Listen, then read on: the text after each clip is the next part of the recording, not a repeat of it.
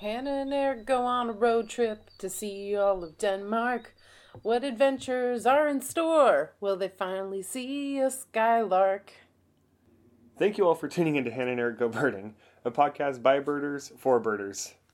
My name is Hannah, and his name is Eric.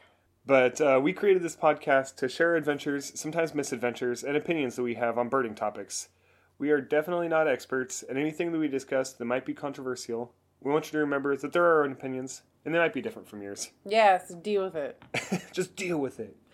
So, note number one, we're both getting over colds. So, Yes. If we cough or sniff or something, we'll try not to get you sick. Yeah, just We won't breathe on you. just hold your headphones away from your head, and everything should be fine. Right into your headphones. Birding news? We'll start off with some rarities because that's always fun. And number one that I'm really excited about is a green-breasted mango that has been being seen in Hidalgo County, Texas, where by the time this episode drops will be. I was about to high-five you, but it doesn't really matter. We can pound it. Yeah, we can pound it, yeah. Yeah. That's exciting. So that's exciting. Yeah, definitely. And that's something that we missed when we were there, when we lived in the Rio Grande Valley before. Yeah. I think it was being seen when we lived there at Quinta Mazatlan. Yeah. And when we got there to go see it, we ended up seeing another rare hummingbird, broadbilled. Yeah, broad-billed hummingbird while we were there. So that was super exciting, but we missed the mango when it was there briefly. So everybody, fingers crossed that we find it. Yeah. And anyone else that's going down there, fingers crossed that you find it too. Yeah, seriously. We're about everybody. Yeah, seriously. So there's some other cool things being seen. Pink-footed goose, which after seeing the big ear, which if you haven't seen the big ear, just pause this, go watch it, and come back. I was going to say do that. And then listen to our episode with Greg Miller, and then come back to this episode. Anyways, pink-footed goose, after seeing the movie, I have just always wanted to see that because it's just a very iconic bird in the movie. It's being seen in Newfoundland and Labrador and also in Quebec, so Canada birds. Also in Newfoundland and Labrador, there's been tufted duck, so that's cool. Arizona has had a ruddy ground dove. BC, British Columbia has had sharp-tailed sandpipers, great skua in Nova Scotia. So things are popping up in Canada, it sounds like. Yeah. So, Not that we're going there anytime soon. No. Maybe soon. Maybe someday. Maybe when it gets warmer again up there. I know. We need better rain, like snow gear. Like ski pants. Yeah, I'm fine in the cold. Yeah. You need some better stuff. We'll see when it gets to below zero what you're like. Yeah, I'll be okay. Yeah. I'm going to put them in a freezer for a while and see how that goes. So, aside from rarity news, I just heard from you that very sad news. Very sad news. Very iconic figure just passed away. And it's not necessarily birding related, but it's outdoor gear related and also Oregonian related, like us. We're Oregonians. The person that passed away is Gert Boyle, and she has been a board member. I think she was like the board chair, but also ran Columbia Sportswear for a number of years. Her father, I was reading a tribute in a paper about her earlier, and it was like her father had started it when they moved over from Germany during the Holocaust and started Columbia Hat Company, which morphed into Columbia Sportswear. And she has been notable as, running it for many, many years. And she wrote a book years ago called One Tough Mother. And that's like how she's remembered, and that's like who she is. Was like she's a mother of three, and she took over running the company because her husband died in 1970, and they had this huge company that needed somebody to run it. Yeah. And she and her son were trying to figure out selling it after her husband died, and somebody came in and gave him just like this horrible offer, like insulting offer, and so she was like, "Heck no, I'm not going to take that. I'm going to run this company and make it work." And she did. And she was tough and really cool. And I remember seeing commercials of her. That's what I was going to say about the commercials, where she's just like out there just hardcore testing the gear. Like she's like hiking the mountains with all the snow gear on and just like getting it done. And then she turns around and it's Gert Boyle standing there. I think one of her most famous ones is she's like driving a Zamboni over an ice rink, and her like son is her son, who's the chairman now or the CEO or whatever, however that works. He's underneath the ice testing a jacket. Oh. But we'll find there's one commercial that I absolutely love that we'll find and see if we can link to it in the show notes, so you can watch it and remember her because she's really cool, and the shirts are my favorite, the Columbia Sportswear shirts, and yeah, so it's a huge loss. But also, sorry, I'm tearing up about it. But also, I always thought it was really cool. My grandfather was a traveling salesman in the Portland area, and he met her on many occasions, and they actually worked together. So she's this person that runs a company that had 5,000 people, you know, and is world renowned and everything. Yeah. And, you know, my grandpa worked with her, so I thought that was cool. That is cool. Yeah. So slightly less sad news. This last weekend that we're just getting out of was in Cannon Beach. We have a Stormy Weather Arts Festival. It's a whole art show in Cannon Beach that they where we live, Cannon Beach, Oregon, northwestern Oregon, right on the coast. They every year the first weekend in November they have this big art show, a big art festival where all the galleries are open. There's all sorts of deals, new artwork. Wine and food, lots of stuff going on. Lots of fun. It's a heck of a time. There's our some really cool stuff to see. Festival that we like close the office here at the hotel that we work at, and we go downtown and have drinks and like see our friends. So it's really enjoyable. And so this year we had a showing at the hotel also where I showed some of my photography, and then. So Eric showed his photography, and then my sister Alexis, who's been in several episodes with us, her fiance's mother, so we just say her mother-in-law. Yeah. She is an abstract painter.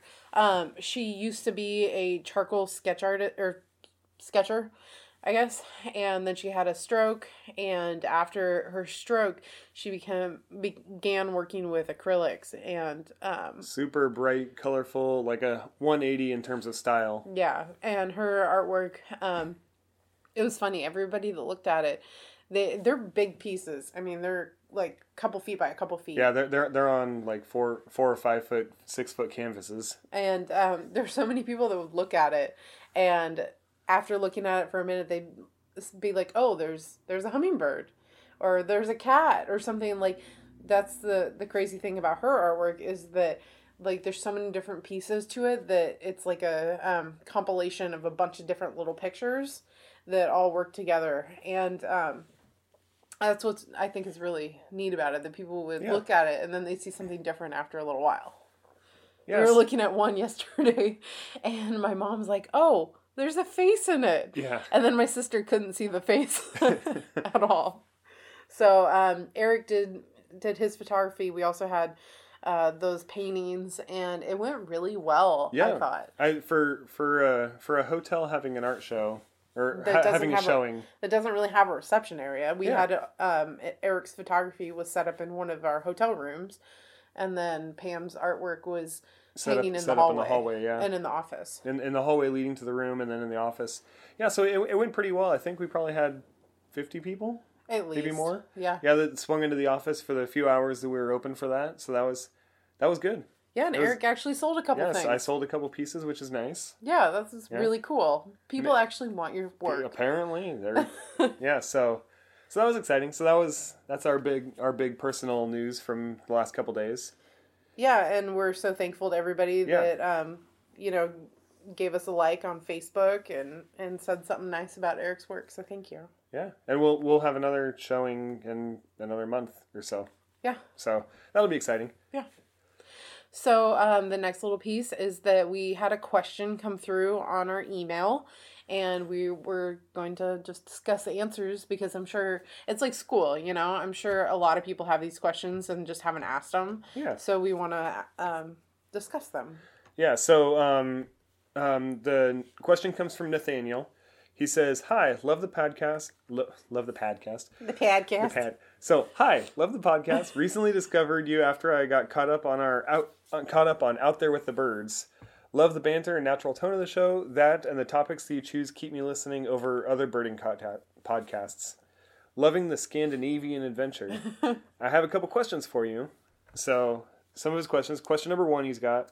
What places are on your travel list for birds and otherwise? So I'm a person that I really want to just go everywhere. But I also want to go somewhere new where I don't know anyone that's been there. I want to be the first person in my circle of friends to go to a place. Yeah. I know a lot of people have been to Antarctica and Ecuador and where Uganda. else? Uganda, Colombia. Like, there's all of Central America is done. From everyone within our circle of friends. Someone's been to every single country. Well, I've never talked to somebody who's been to Paraguay that I mean, in a conversation, nobody's ever been like, I've been to Paraguay. Yeah. So, if they have, they keep it a secret. Yeah. For whatever reason. So it's becoming increasingly harder the more that we bird. And the more people we meet. Yeah, the more people we meet. Because I'm going to meet somebody that's been everywhere, basically. Because birders go all these cool places. There's so many cool birds out there. There's over 10,000 species. And pretty much anywhere you go, you're going to find something new. Yeah. So, that's such a bad answer. Like, I don't have a single place that we want to go. Just everywhere. Like, so far we've been to South America, North America, obviously we live there. Europe, Asia. So we're missing. Barely in Asia. I feel like we did a pretty significant. We did a significant part of Malaysia and Borneo. Well, Asia's big. There's a lot more. There's a lot more to Asia though. Yeah. Yeah, so we've been to those 4 continents, so we have 3 more we need to at least get to at some point in our lives, we hope. Mm-hmm. But I'm all about checking lists, so I want to just go everywhere. I've been to 33 countries, I think, so far, and there's like 192, so I have a lot of work to go. You're getting there, though. Yeah. Yeah, so one of the places I really want to go is anywhere in, like, the central band in Africa. See, like just has a place. He's like, let me tell you. I'll give you a direct answer. There's so many distinctive birds in that region through Kenya, Uganda, the Congo, that whole band across the central band through Africa. I want to go to pretty much all those countries. I'm in the same boat as Hannah here with I want to go everywhere. And I want to prioritize going places that I've never met somebody that's been there. But I also really want to go to the Central Band in Africa. Even though I know a bunch of people that have been to Kenya and Uganda. I still want to go there. Because those places look fantastic. And they look like they're going to have some really good birds over there. But, so the way we book travel in the last couple trips that we've been on, we go somewhere on a whim. So we don't necessarily say, like, I want to go to, when we were going to Sweden, like, I kind of had it in my mind that I wanted to go to Sweden at some point in my life, but it wasn't really that specific. So a lot of times we'll have dates that we can go and we'll see a flight that's a good deal and we'll just book it. So we'll have kind of general areas that we want to go. Yeah. But if a flight pops up to like... Well, that's how Copenhagen went. Exactly. We knew we wanted to go north, somewhere that was north-ish. And then a flight popped up for Copenhagen for pretty cheap. And so we're like, well, there we go. North-ish and cheap. So question number 2.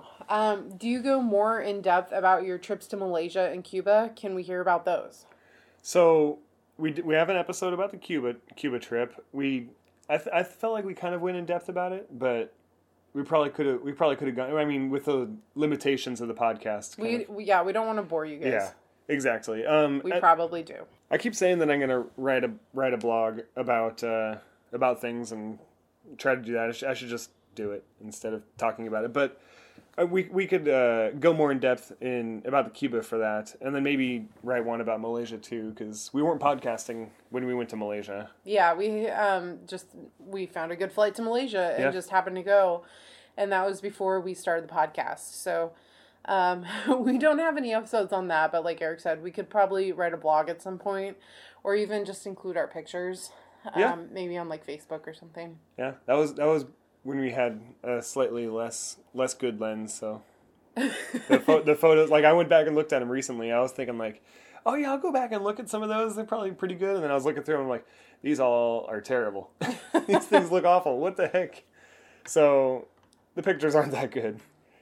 But we had a good time there. And we could, we'll definitely have to put together a blog to show off. To show off and talk about that section. Yeah, because Malaysia, and like we went on that trip to Singapore, Malaysia, and Indonesia. And that is like a trip that was a crazy spur of the moment. We're going to book this thing. Yeah. And we did a lot more planning on it. And we'll be doing at least a talk about our travel plans at the San Diego Birding Festival this year. Yeah, and about how we make plans for stuff like this. So we will talk more in depth at that talk, and maybe, if we ever do future talks like that, we'll discuss it as well. So maybe we can somehow roll that into the podcast or like our website or something. So people who aren't able to attend our talks, or maybe we'll just do a TED Talk. Yeah, TED Talk. We'll just like send it in. Just TED Talk from the field. We'll just get ourselves some little mics and we'll walk back and forth on a black stage, like film it. Like, all right, people, listen. I can't wait to do this. It's happening, people. Okay, so our third question from him was ballpark. How much do you spend on your trips? Just to get a sense for how much these styles of excursions are. Thanks. Can't wait to hear more from you.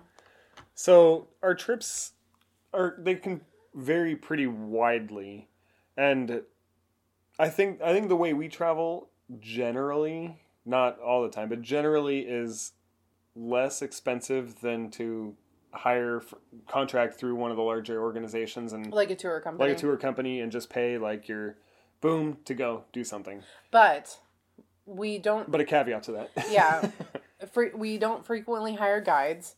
And that's not because we don't want to spend the money or anything. But I really like birding on our own. Sometimes I do. Sometimes That's not true. I like birding with people. Of course, I like birding with people, and that's why we like go to festivals and go on walks and things.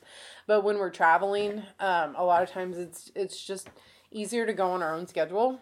Yeah. Because we don't necessarily want to be limited. Yeah, and a lot of our stuff is just go from super early in the morning until like evening, and then we spend the afternoon driving to our next spot. Yeah. So it's... And also, we like to figure out birds on our own. That is a lot of fun. That's a huge challenge. That's one of the best ways that I found for birding is to figure it out on your own. Like, when we went to Ecuador, sure, I mean, it was fantastic. Like, the guides we had were great. Mm-hmm. But a lot of it was like, this is this bird, this is this bird. Yeah. And I just didn't really feel like I was able to learn it that well by myself. And that's what I want to do. I want to learn these birds for myself. I don't want somebody just telling me what it is. It's not all, like, I'm a lister, but it's not all about just, like, adding numbers and ticking birds off the list. And just because I saw it and someone told me that it's this type of bird, moving on. Like that's some days it's like, okay, well, that's all I can do. There's no way I'm going to be able to figure that out. And so it's like, okay, fine. And it can be really frustrating.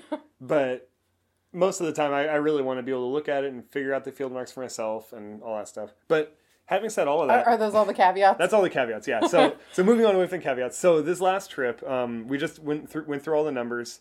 Combined flights, food... Hotels. Car rental. Yeah. For about 3.5 weeks in Scandinavia. Yeah, 3.5 weeks in Scandinavia. All of our expenses from beginning to end is about $7,000. Mm-hmm. So we had about $7,000 for 2 people for all that. Everything. And we don't necessarily do it like super cheap. Like, we looked at hostels, but like I don't want to share a room with a bunch of other people, and Eric's totally cool with that, but I'm just not. So we frequently got hotel rooms because hostels ended up being actually kind of expensive for like if you wanted a private room, yeah. Yeah, like I don't mind sharing a bathroom. I just don't want to sleep in a room with a bunch of other people. So yeah, I don't want to share a room. So you could go cheaper a lot of times, like doing a hostel, but and there's probably a lot of ways to cut out costs. Like, we ate at restaurants pretty frequently. Yeah. We wanted to try the food at different places, so we wanted to eat at restaurants and try things. So we could have gone grocery shopping when we got there, because we were going to have one car most of the entire time. So Yeah. it would have been easy to go grocery shopping and have groceries in the car and snacks and stuff like that for the road. And we did that a little bit. We pretty much but only not very bought much. like maybe one meal a day. We Yeah. bought dinner most of the time. Mhm. We didn't always eat lunch. And then breakfast usually came with the hotel. Was with the hotel most days, yeah. So we tried to save money that way, finding hotels, which it was easy to find. Most hotels had breakfast. Yeah. But and we tried to save a little bit of money here and there, but for the most part, we just wanted to experience things. So we weren't concerned with like penny pinching, super saver the whole time. So about $7,000 for that for us, and then Ecuador with it was a much shorter amount of time. So we It was had about 2 weeks. About 2 weeks, and we had a lot of guides for that. So we had a guide almost every day while we were there. Not quite every day, but almost every day.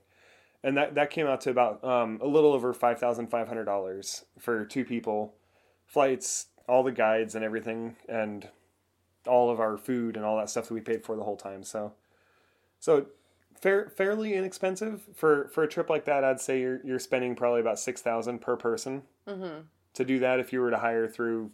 Oh, for Ecuador? Yeah, for Ecuador. 6,000 per person. Isn't that what the Oh, if you're hiring like event tour. Yeah, if like Sorry. a event tour or something like that. I Like was if you're hiring Yes. one of those companies. Yeah, usually I think a week, like depending on where you're going, it's like maybe like $3,000 for like Something a that. week. It all depends, and their prices vary wildly depending on season and where, and like there's a lot of things that go into their pricing, and you're paying for a certain experience too for those. So it's not, you don't get out of that what we're doing. Mm-hmm.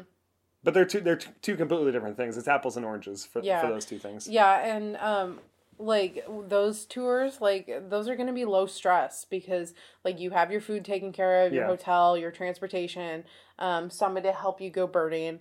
And in Scandinavia, we were like trying to find a McDonald's every day at like 3 to figure out a hotel for that night. And, doing price comparisons. And then we didn't find a hotel one night, so we ended up staying somewhere where we didn't really want to stay. So, to each their own. Exactly. There's different levels of stress that are involved and different, what you're willing to put up with, basically. And we're willing to put up with a lot, so. So we hope we answered all your questions properly. And thank you so much, Nathaniel, for asking us questions. And we're going to make sure to figure out where you live so we can send you a sticker. Yes. Because when you ask Hannah and Eric a question, then you get a sticker. Yeah. And limited edition. Limited edition sticker. Because we only printed like a couple hundred of them. Yeah. And I know we had a couple like ratings. We didn't have any reviews for this episode, but thank you all for everybody who rated us. We did, however, I was looking at our Podchaser the other day, like we're ranked really awesome on Apple Podcasts, which is great. And I'm not saying like, if you don't like us, even if you don't like us, rate us a 5 because we want to get better so you can enjoy our show and other people can. But we did get a couple like low reviews on Podchaser, or I'm sorry, ratings. Ratings, yeah. If you feel like we're not hitting it for you, would you just like drop us a note why? Because I want to be able to improve. Or if you're just like, I don't like your show because you're annoying, like just tell me that. Like that's cool. But yeah, please help us get better. Yeah, we always want to get better. But so moving away from all and that thank stuff, you for everybody. And thank you everyone that has rated us of any sort. And anybody who listens, gosh, I just feel like I say this every time, but thank you so much for listening. I mean, it's super cool that it's super cool that you guys take time out of your day to listen to us, or you listen to us while you're at the gym or driving or whatever.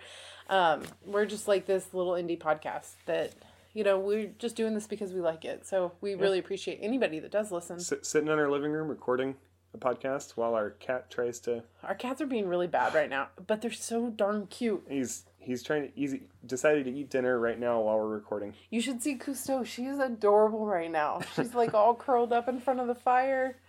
Oh, I just love her so much. Cousteau. Okay, so moving on. The meat of the episode, Denmark. Getting us back on track, Eric. That's what we're talking about today, Denmark. So that was the last portion of our Scandinavian adventure. The third leg. The third leg of Scandinavia. So we got off the ship The cruise ship. The If cruise you haven't ship. listened to the other episodes, Yes. you might want to do that and then catch up with this. And catch up. Yeah. So we got off the cruise ship. It took us forever to get off the cruise ship. It was like it was probably 1:00 or so before we finally were back to the car rental place. Yeah. So whole morning's all gone, and we made a couple plans for a couple places to see on the way to the town that we were going to head to that evening. Which the town was Esbjerg.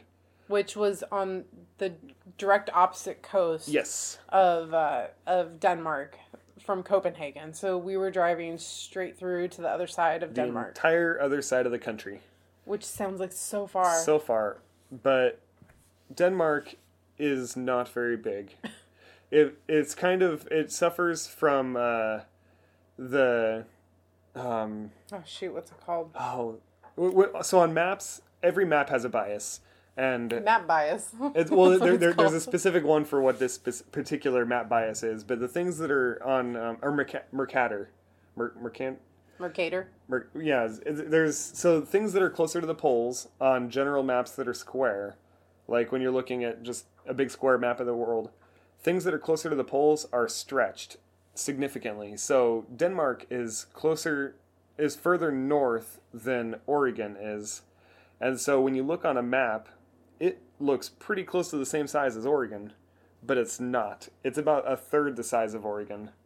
So it did not take any time at all to drive from the east coast to the west coast of Denmark, which was like mind-boggling because we drove for like 2 hours, and I was thinking, okay, cool. So we're probably getting close to that first location that I looked at on the map. On eBird. On eBird, and so we started looking on the map, and we're like, oh, geez, we passed it like an hour and a half ago. Okay, never mind. We're dumb. I guess we're just going straight to Esbjerg. So we ended up not stopping anywhere in between Copenhagen and Esbjerg. We just drove straight across, went across the one toll bridge in Denmark, which was a pretty big bridge. It was pretty exciting. The cruise ship actually went underneath it when the last night of the cruise. So that was kind of exciting to see it from below and then see it from above. Did we already talk about how Eric was super into transportation? Yeah, transportation. Lots of infrastructure this whole time. Oh my gosh, it was so exciting. So we got all the way to Esbjerg, got checked into the hotel, got onto the Wi-Fi to take a look at what is around us, what's nearby, what can we do. And I found a couple places that were just south of us. Well, we went and walked around this park first that was right next to the hotel. First we did walk around that park. And it was pretty good. It had like mute swans. I got a great video of some baby mute swans. Well, not babies. I mean like big swans, like juveniles. And mallards, moorhens, black-headed gulls. A lot of like your neighborhood birds. Yeah, it was a neighborhood park. It had a lot of neighborhood birds. Which was good. I mean, we're filling out Denmark. Yeah, and it was giving some data to eBird. It started raining, so we decided not to continue any further. We went back to the hotel and went to go look and see if we can figure out a different route, and or what we were gonna do the next day. And we were just sitting there and we're like, well, heck, why are we sitting here? We should just go look. We should just go bird. Yeah, so we did. So we jumped in the car and we went over to this other site that was just south of Esbjerg. It was, I don't know how to say it. Sneum Sluice? Yeah, that sounds right. And it was wonderful. There was just a ton of stuff going on there. We were there right before sunset, so we watched the sunset from there. I saw the sunset over the windmills. Yeah. But shell ducks, northern lapwings, we had a common greenshank, or a couple of them, black-headed gulls, kestrel that took us forever to figure out. So saw some pretty cool birds out there then. Then we headed back into Esbjerg and we drove around downtown, which kind of seemed like it had already shut down. Yeah. It was like 8 o'clock, I think, or 7. Kind of a bizarre little port town. Yeah. Or ferry town, I guess. Ferry town, I guess, yeah. Yeah. Took us forever to figure out dinner. Yeah. We're used to restaurants like Applebee's. I'm sorry, guys. But just like big, obvious restaurants. And so many of the restaurants that we happened upon were like tiny little hole-in-the-wall looking places that it did not... And there wouldn't be a whole lot of people in there. And so, we take our context clues of like, oh, there's a lot of people there. It must be good. I think And people just don't go out to eat that much. Over which there. I mean, it's fine. It's just culturally, like, it's hard for me to get over that hump and be like, we should be the ones to walk in there. Yeah. I don't know the language. I don't know what's on the menu. Like, I'm flying blind here. Well, the biggest thing is not. It's not. I didn't think anything of that. There's nobody in any of the places. The thing that I thought was the biggest is like what you said, like Applebee's. Like we in the States, we have these big chain restaurants that are usually on the side of the highway, and it'll be like Longhorn Steakhouse and Chili's and Applebee's and Olive Garden and all these like standalone buildings that are a building and it has 200 parking spots all the way around it. Mm-hmm. And then right next door is another building, 200 parking spots all around. So that it's like super obvious, like it's a restaurant and that's what it is. No doubt about it. But then up in Scandinavia, that is not the case. You'll find those very occasionally. So many places. I mean, it's not just Scandinavia. That's true. And it's not like it was a walking area either. It's like a neighborhood. Yeah, so we ended up finding a pizza place for dinner. It was pretty good. They had this weird olive salad stuff and like this salsa and. If you ask me the name of it, I can never tell you. I don't know but the food was really good. There were some guys eating some calzones there. Man, those look good. Yeah, they looked good too. I was hoping I was gonna get one of those when I ordered what I ordered. Nope. Yeah, but they had like 100 different types of pizza or like 200. It was a crazy amount of pizzas that they had in this like different combinations. Like it wasn't like normally like you can go to a pizza place and be like, oh well, here's our 50 ingredients. You can put whatever you want on this pizza. It was like, okay, well, we have 50 ingredients, and here are the 300 different combinations you can possibly have. So, life lesson, just be, like, bold and go for it. Yeah. Just go into a place if it looks like a restaurant. Eat there. Yeah, so... They're usually really good. Went back to the hotel, spent the night, and then in the next morning, we got breakfast at the hotel. They had a continental breakfast, and walked back to the room to pack up, and outside... there was this big rock pile, and it had a ringneck pheasant on it. Just this beautiful female ringneck pheasant. Yeah, just hanging out. Eric got a great picture outside our hotel room window. I just opened up the window and took a picture out of the window. Yeah, so you just never know what you're going to find. So we went back and stopped by the Sneum Sluice on the route before headed over to there. And that was fantastic. So it was the place we had been the night before. Yeah, same exact spot, but in the morning this time. Yeah, which made it a lot better. Barnacle geese, which we've already seen lots of. Yeah. Shell ducks, lots of shovelers. You know, some of those normal things that we were seeing every single time. We finally figured out the skylarks, though. It took us forever in this field. And tons of skylarks, too. Yeah, this field was just covered in skylarks. But then our really cool bird, so the sluice was, it was like kind of it was right on the sea. Yeah. So, I mean, it was kind of marshy a little bit next to the sea, and then it came up into this big dike. And then on the other side of the dike was like a pond and some like reeds. But there was also a ditch right at the bottom of the dike. Mm-hmm. And so we were standing on top of the dike, not really sure if we should be there or not because there's no signs. And we walked through a fence. So we kind of figured we could be there. Yeah, because there's a gate. So we're good. And we looked down into the drainage ditch, and Eric spotted a bird that we have been like joking about seeing this whole time. The entire time that this whole trip we've been talking about that we need to see it. We want to see it, and every time I kept mixing up the name of the bird too. All over the place. He was calling it reeded beardling. Which it's not that. It ended up being a bearded reedling. Bearded reedling. Which is a super crazy cool looking bird. I think eBird for their homepage had a picture of it a couple months ago. Yeah. So it's a bird that you find in reeds, as its name would suggest, a reedling. It's kind of sparrow size, finch shaped, and it has like really intense eyes. And it has a Fu Manchu. It has a black Fu Manchu on its face, which is just like really weird looking.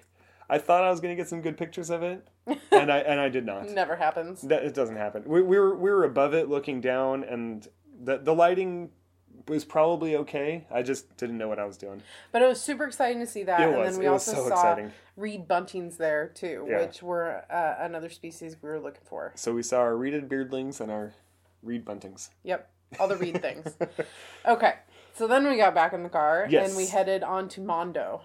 Yeah, so we headed down to Mondo, and there was as soon as we showed up to Mondo, there was like this giant tractor, like with a bunch of like people on like a trailer, and it was like, I have no idea what's going on, but let's just go into this interpretive center first to figure it out. Oh my gosh. The interpretive center was amazing. Was gorgeous. The interpretive center. Like I was a park interpreter and I was kind of deep into the interpretive scene, I guess, but I have never seen anything like this interpretive center. It was incredible. And they had all these exhibits that were like super futuristic and like really just fascinating that I've never like even seen or I could fathom. We could spend 2 days in that interpretive center, and just there's so much to read, so much to look at, so much like to interact with. What was your favorite thing in that interpretive center? There was. I mean, there were like I know maybe, yours, but there were maybe like 8 rooms that had different displays in them. But what's your favorite? So right off the top of my head was that first room that we went into. It was examples of how water works on Earth. Mm-hmm. And there was a few different interpretive displays. One of them was the one that we took a video of on Instagram, where Hannah was narrating tides, and it was you were able to spin the moon around the Earth, and it was like superimposed over like there was a projector projecting water over it, and using motion sensitive cameras on the projector, it was able to identify where the moon was and move the tide in the projection, move the water, so you could watch how that works. So that was interesting. And then there was another one in the same room that was about water flowing, and I think it was a representation of how they constructed dikes, and you could move the piles of sand, and the projector would project down water or land depending on the elevation that the sand is at. So it sensed how high it was. Yeah, so it was able to sense how high the sand was in the little display there. So many interactive things in that. My favorite was the very last room, and it was when you walk into this room, like everything was just kind of stark white, like very like sterile. And when you walked into this room, there was like these little tall platforms, and I'll post videos of it on Facebook probably. But these little tall platforms that had like wooden carved birds on them, and like very, very low resolution, just like a wooden carved bird with no color. Yeah, it was just wood. Like white. Yeah, and then like a few feet back from that, there were these like really 70s looking like TV projector, like binocular things. It was almost like what are the clicky picture things?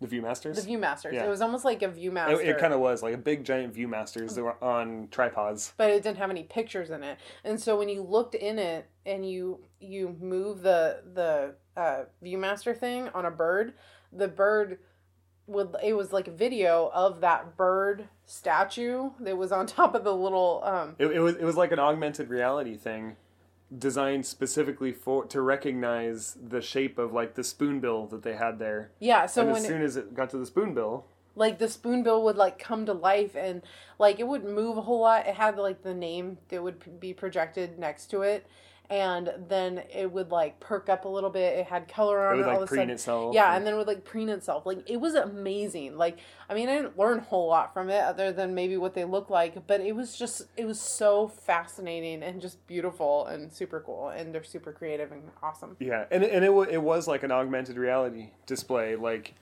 as you're looking through it, there's a big glass window behind these birds, or behind these wooden sculptures of birds, and so you can see outside. You can see the trees and stuff outside. And as you're scrolling those Viewmaster binocular things over, you're looking through, and it's not like you're looking at a video. You're looking through the windows, and as soon as the spoonbill or the plover or whatever gets into the middle of the binoculars, it starts off as wood, and as it gets closer to the center, it morphs into that augmented reality spoonbill and does its whole little thing, and then you can move on to the next bird. So it was very fascinating. That was really cool. Yeah. So we checked out that whole center. There was a lot of kids there, like high school kids, like doing a field trip. Mm-hmm. And then we we decided to keep on just driving down the road. because it looked like a road, and I think they had Wi-Fi there, so I was zooming in and out on the map trying to figure out if the way that the tractor went was actually a road. And so I was like dropping the little Google man down onto it to see if I could see what it looks like, and it kind of looked like a road. So I was like, well, we can drive if it gets to the point where it is not a road anymore, we'll just turn around and go back. So we did. We went that way. We went up and over a dike, and then the road pretty much disappeared. It was weird. Like, so it was like 3 miles or 4 miles long. It was really long. Of flat gravel that they put the gravel out fairly regularly, I guess. And it's the only way to get to the town of Romo. And it's an island. I mean, it's not an island anymore. Well, it kind of is twice a day. But it's an island. Oh, wait. No, sorry. Romo was the one with the port. So I can't remember what the name of the town was. It wasn't Romo. It was Mondo, wasn't it? Was Mondo the name of the town? Yeah. It was the name of the island. So it was to the town of Mondo. So it's super flat, super low, and the tide, like Hannah was saying, whenever the tide comes in, the road's flooded. The road's flooded. You can't drive the road. And so you get out to Mondo, and it's this little island. I mean, that's like 2 or 3 miles off shore that there's like people live out there and hotels and restaurants. And I mean, it's not huge. It's like a village is how I describe it. And then just sheep everywhere because that's what they do is sheep farmers. They're farming sheep. And there's this big dike that goes all the way around the island. And it was kind of funny because we got out there and somebody else, we stopped, we were looking at birds, and somebody stopped next to us that was geocaching, and which was funny. Yeah. And they I were thought like, he was smoking a cigar, but it was a geocache he was pulling apart. He was trying to hide it from us. But he asked us, he was like, do you know what time we have to get back? And we were like, I didn't know there was a curfew. Well, I knew there was a time. I just didn't have any idea what it was. Because there was signs, there's tons of signs saying, check the tides. Know the tides before you go. And stuff, and it's like, well, there's people still headed out here, so we're probably fine. Yeah. We went out and drove around the island a little bit. It was beautiful. I wish we would have gotten a hotel there, because that would have been super cool to stay there. That would have been pretty cool to stay there. Yeah. I don't know how long after the tide goes down you can drive on it before you can start driving on the road again. I don't know. But the crazy thing is, like, the way they build the road is, you know, how they build they build in land into Denmark and like expand the land because they can't, you know, expand south or, you know, east without creating a war. So what they do is they have these they have like little sections of land, and then they'll put like logs, they'll install logs into like the mud flats, and then they'll fill that in with like woody debris in between the logs, and eventually the sediment and the debris like fill in and then create more land. See, I don't really know what the whole point of that whole thing was, because in one interpretive panel, that's what it sounded like, that's what it was trying to say. Yeah. Another one said that they do that to maintain what they currently have, the land that they currently have. Well, probably. And then another thing said that that's how they create, like, farmland. But none of it... I would like to read more about it to know exactly what they're why they're doing this. But we saw them actively doing it. There was on the road out to Mondo. There was a guy out there, or a crew, 3 guys. They had a front end loader, an excavator, and a pickup truck, and they were out there just tying together these wooden sticks that were tied to posts that were hammered in like every 1 foot apart all the way down, to create this berm that the sediment, when the tide settles back out, sediment stops behind it. It captures it, and then the tide comes in. It's to do that, I guess, to slow the water down, to drop the sediment. But I have no idea the effectiveness or why they're still doing it or anything like that. But it was fascinating to see that they're still doing it for some reason, and I guess to make sure that road doesn't get eroded away, because there is a community that lives out there. But it's super cool, and we suggest if you're ever in that area, go check it out. We saw gray lake geese and oyster catchers, golden plovers, just a ton of lapwings, one little red knot by itself. Yeah. But a lot of shorebirds in that area. Lots of shorebirds. It's a shorebird area for sure. So the whole area, the Wadden Sea, I had never even heard of it. And it's a huge section of coast. It's like monstrous. It's like from the Netherlands up through Denmark. Yeah, it's the Does it go entire. all the way to Yeah. Norway? No, I don't think it goes to Norway. Okay. So as far as I could tell, it was all the way from the north end of Denmark down across Germany and over to the Netherlands, and just that entire whole region of coastline is called the Wadden Sea, and it's basically mud flats for like a mile, like a mile wide, the entire coastline the whole way, and it's super super rich in nutrients. The bird life completely depends on it for migration, and it's just this whole ecoregion that I'd never even heard of, and I feel like we watch enough David Attenborough, we watch enough like all these other Blue Planet and all these. How did we miss it? How did we miss the Wadden Sea? But we did until we went there, and I feel bad that I missed it before because it's pretty spectacular.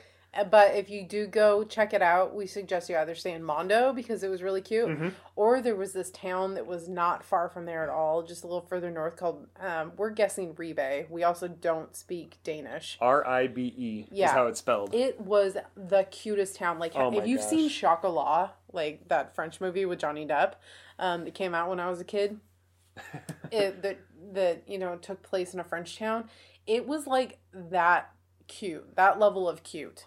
Like, there was a church in the middle of it that had this big steeple and, like, this little... Cobblestone road everywhere. Oh, my gosh. It was, yeah.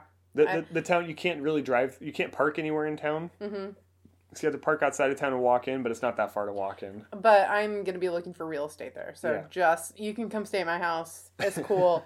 But it was charming. Yeah, so Mondo or Ribe would be probably the better places to stay than where we did in Esbjerg. But Esbjerg was a town that had stuff. So there was gas stations, there was restaurants that we couldn't find, but they were there.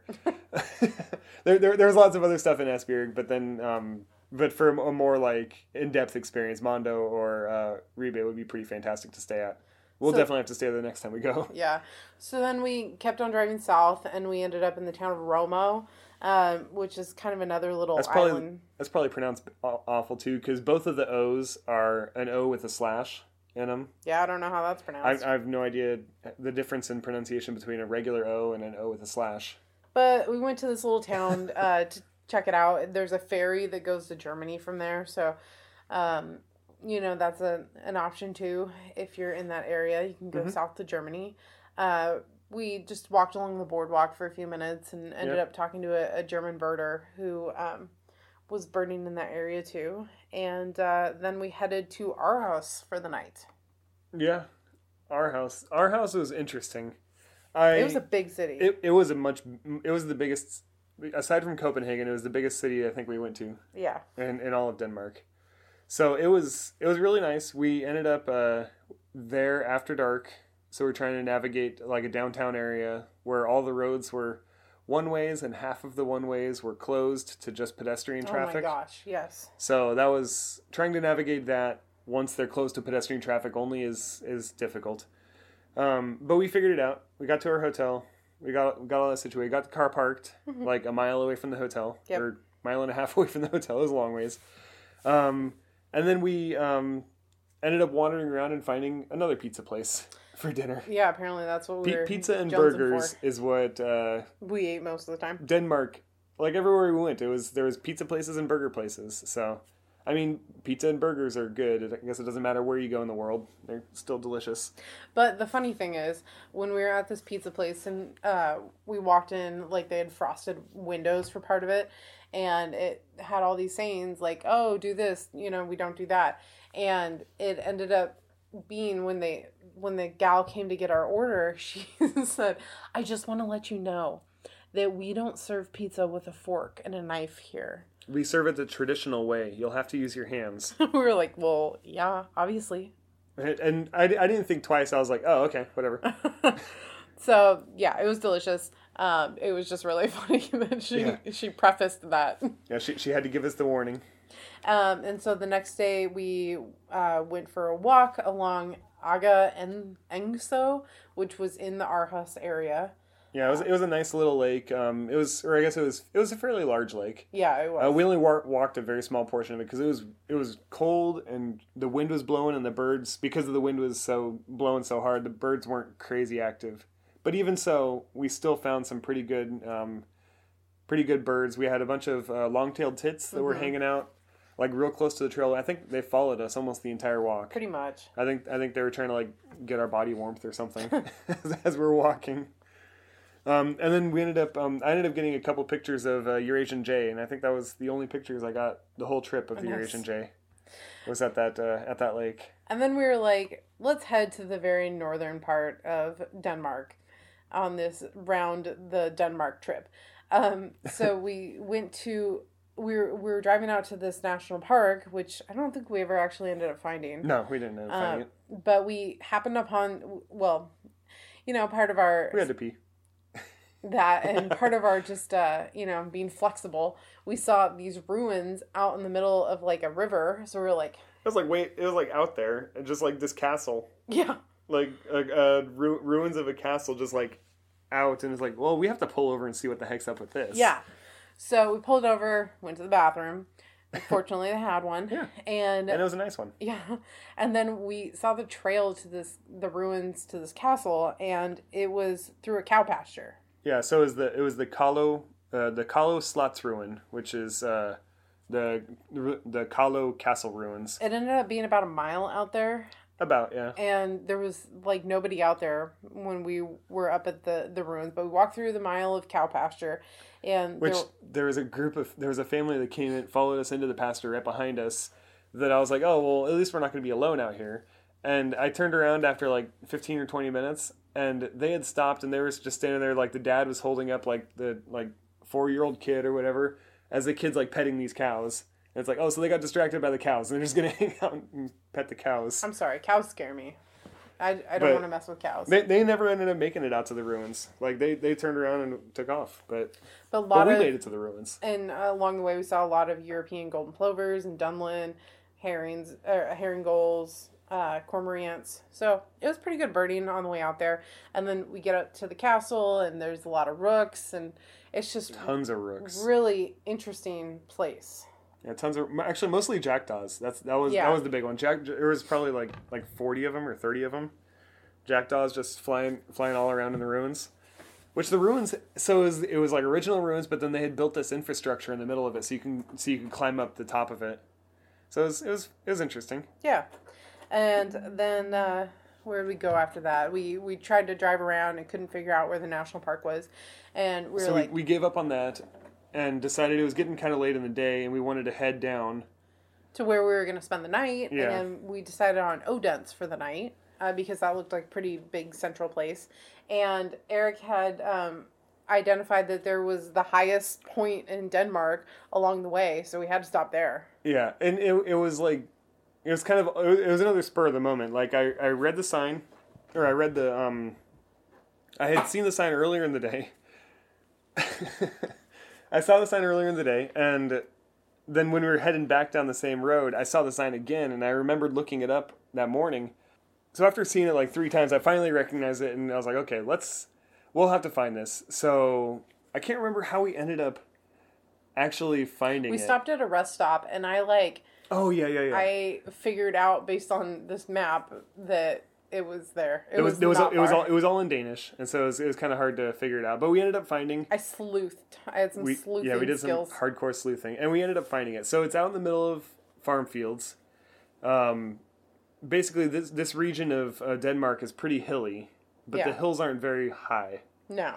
This hill happens to be a little bit higher.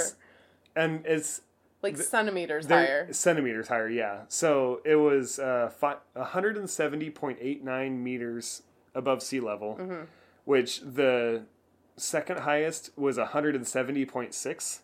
So we're talking like 20 centimeters difference between the two highest points. So it's the second highest is actually one of the other hills that was like adjacent to this one hill that we were on. We could like see it from there. We're standing on one, we could see the other one, and they all look the same. But there was a bunch of controversy over the years. But anyways, 170 meters is only 560 feet. So The highest point in Denmark is 560 feet. The So there you go. There you have it. the pass that we go over to get from Portland to the coast where we're at is, I think it's like 1,500 feet. Leave Denmark alone. Okay. But anyways, it's a short country. It's all good. So then we stayed in Odense for the night, which Odense happens to be a very cute little town.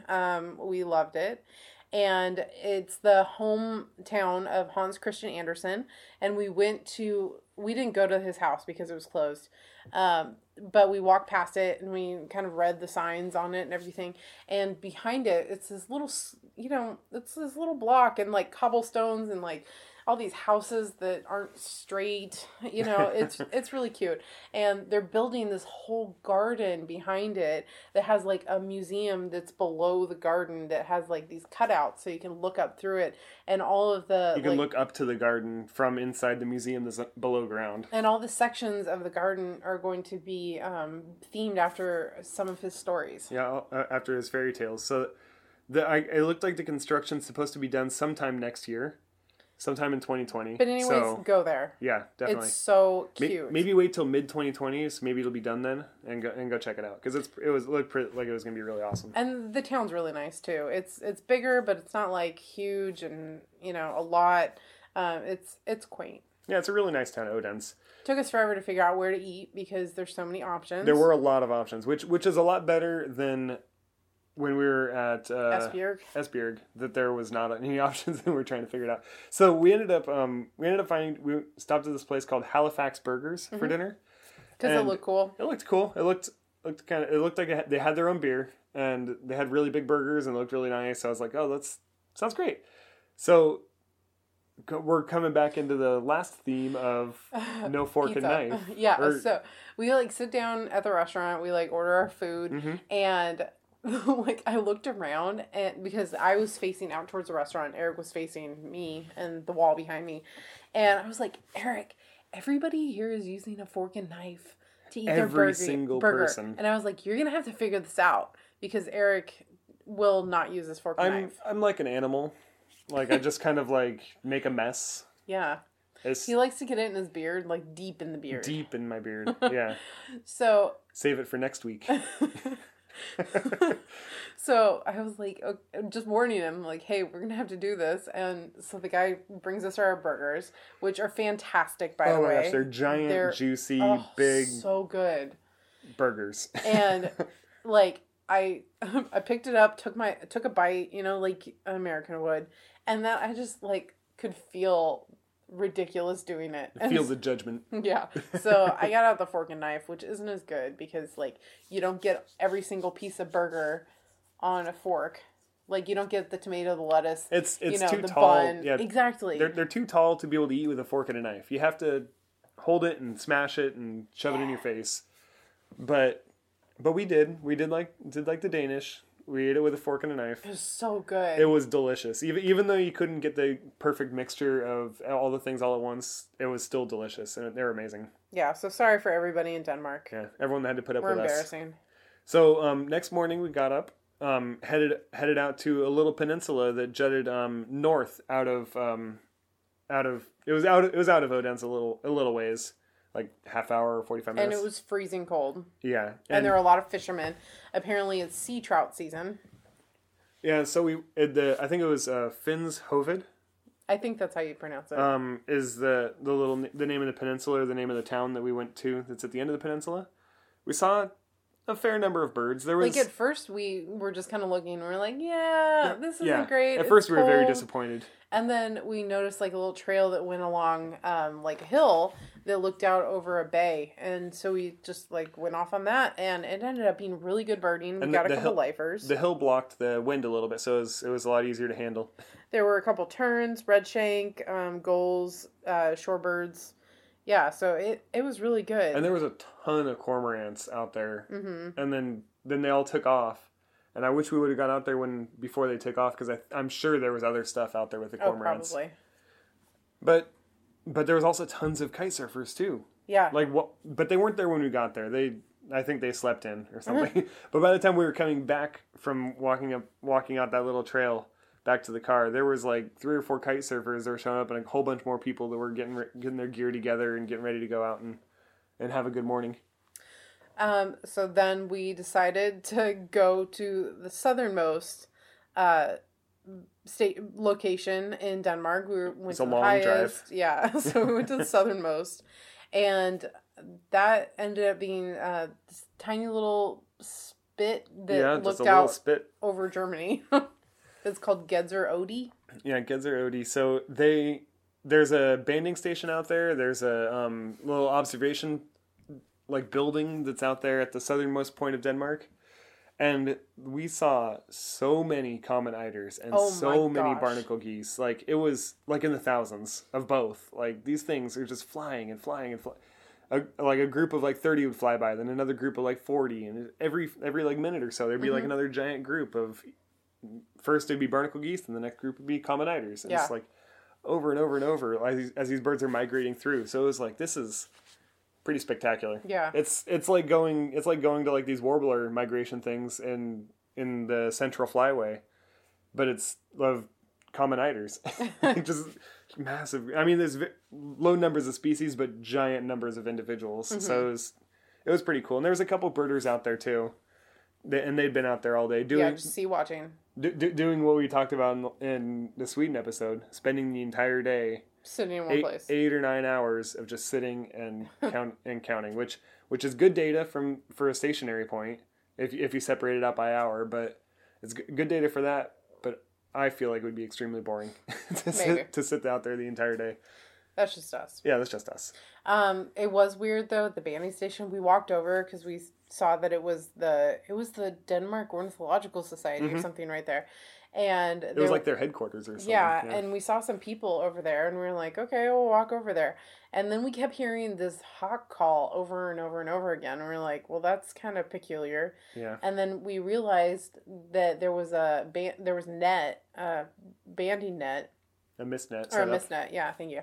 And they were playing a hawk call behind it so that warblers or, goldcrests and things like that would fly into the net, like get scared and fly into the net. So yeah, I don't know how I feel about whatever was going on with that. Yeah, I've never seen that practice before, so that's a little peculiar to us. So yeah, and we didn't talk to anybody, so we don't know if that's that's what it appeared to us. So that's what it was. Yeah. But we didn't find anyone to talk to, so we just turned around and left. We just left.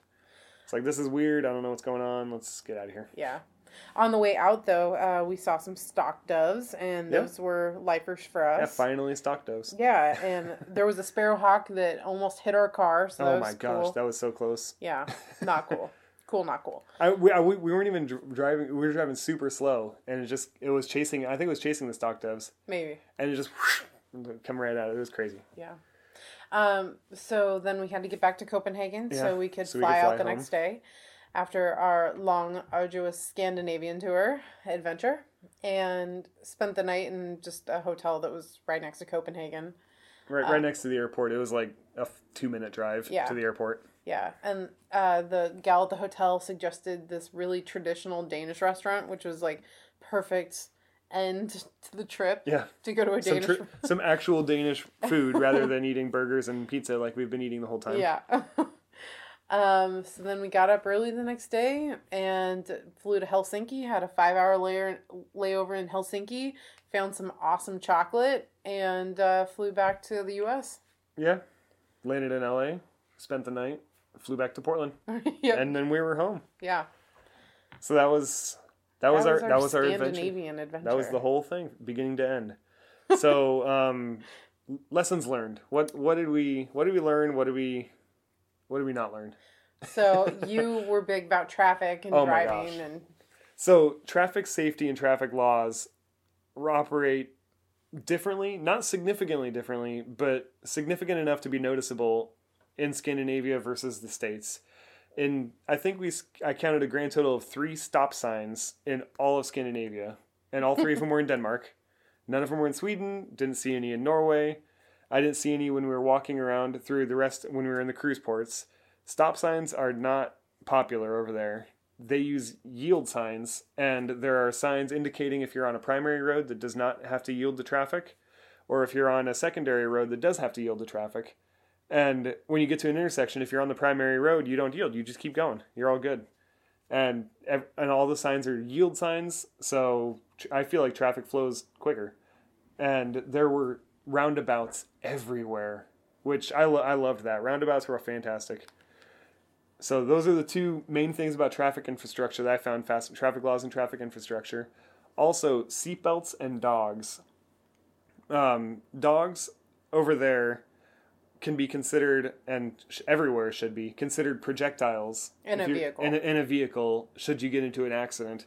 So in Sweden in particular, but the rest of the countries over there, they also require that your dog be tied down or secured in some way anytime you're driving.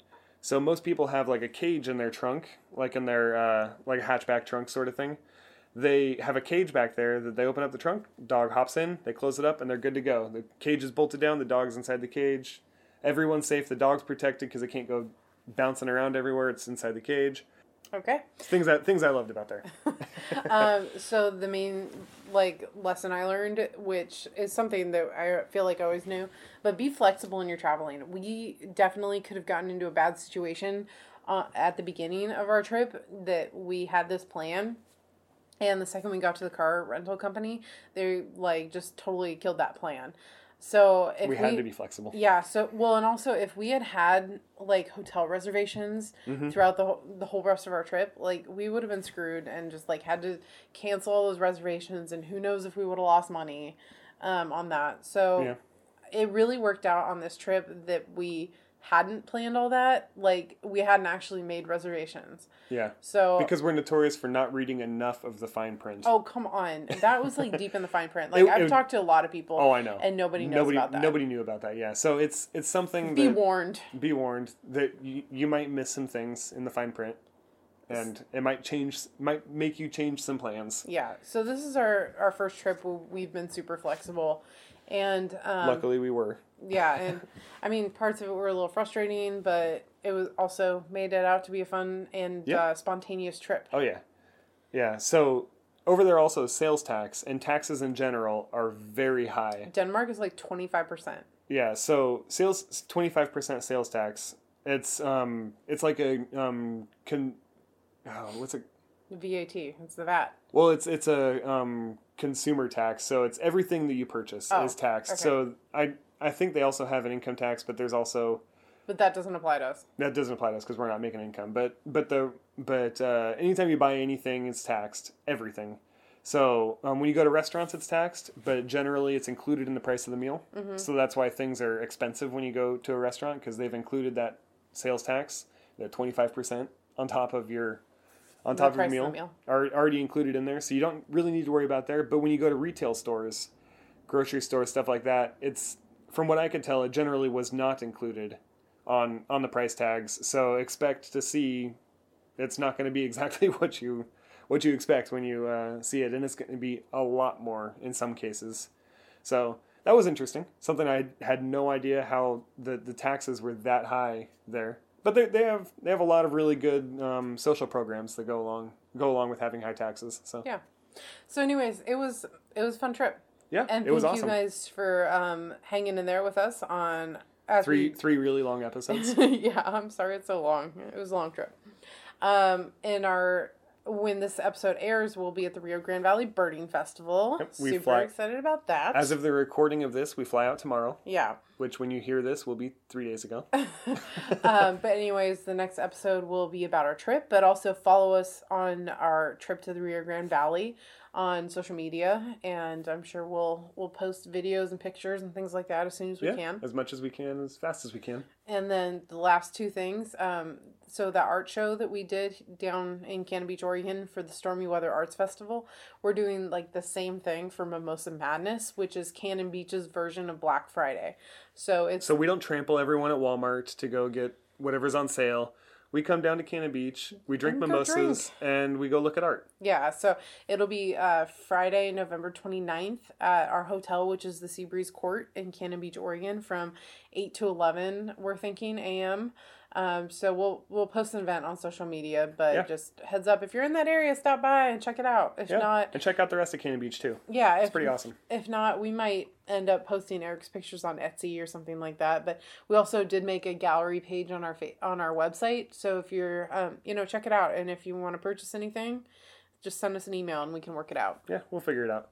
Last thing, which we've mentioned several times, but we're going to be at the San Diego Birding Festival in February. So if you're in that area or planning to go, we hope to see you there. Yeah. So that's all our news. That's all of Denmark. Gosh, that's everything. So much talking. So much. So thank you all for listening to our podcast. We hope you enjoyed it and or learned something new. Rate, review, and subscribe to us on Apple Podcasts, Stitcher, Google Music, and anywhere else. Podchaser, anywhere else that you can find us. If you'd like to connect directly with us, you can follow us at Hannah Goes Birding and Eric Goes Birding on Instagram, or our Facebook page, Hannah and Eric Go Birding. Our Twitter is at We Go Birding. You can email us at hannahanderic.gobirding.com.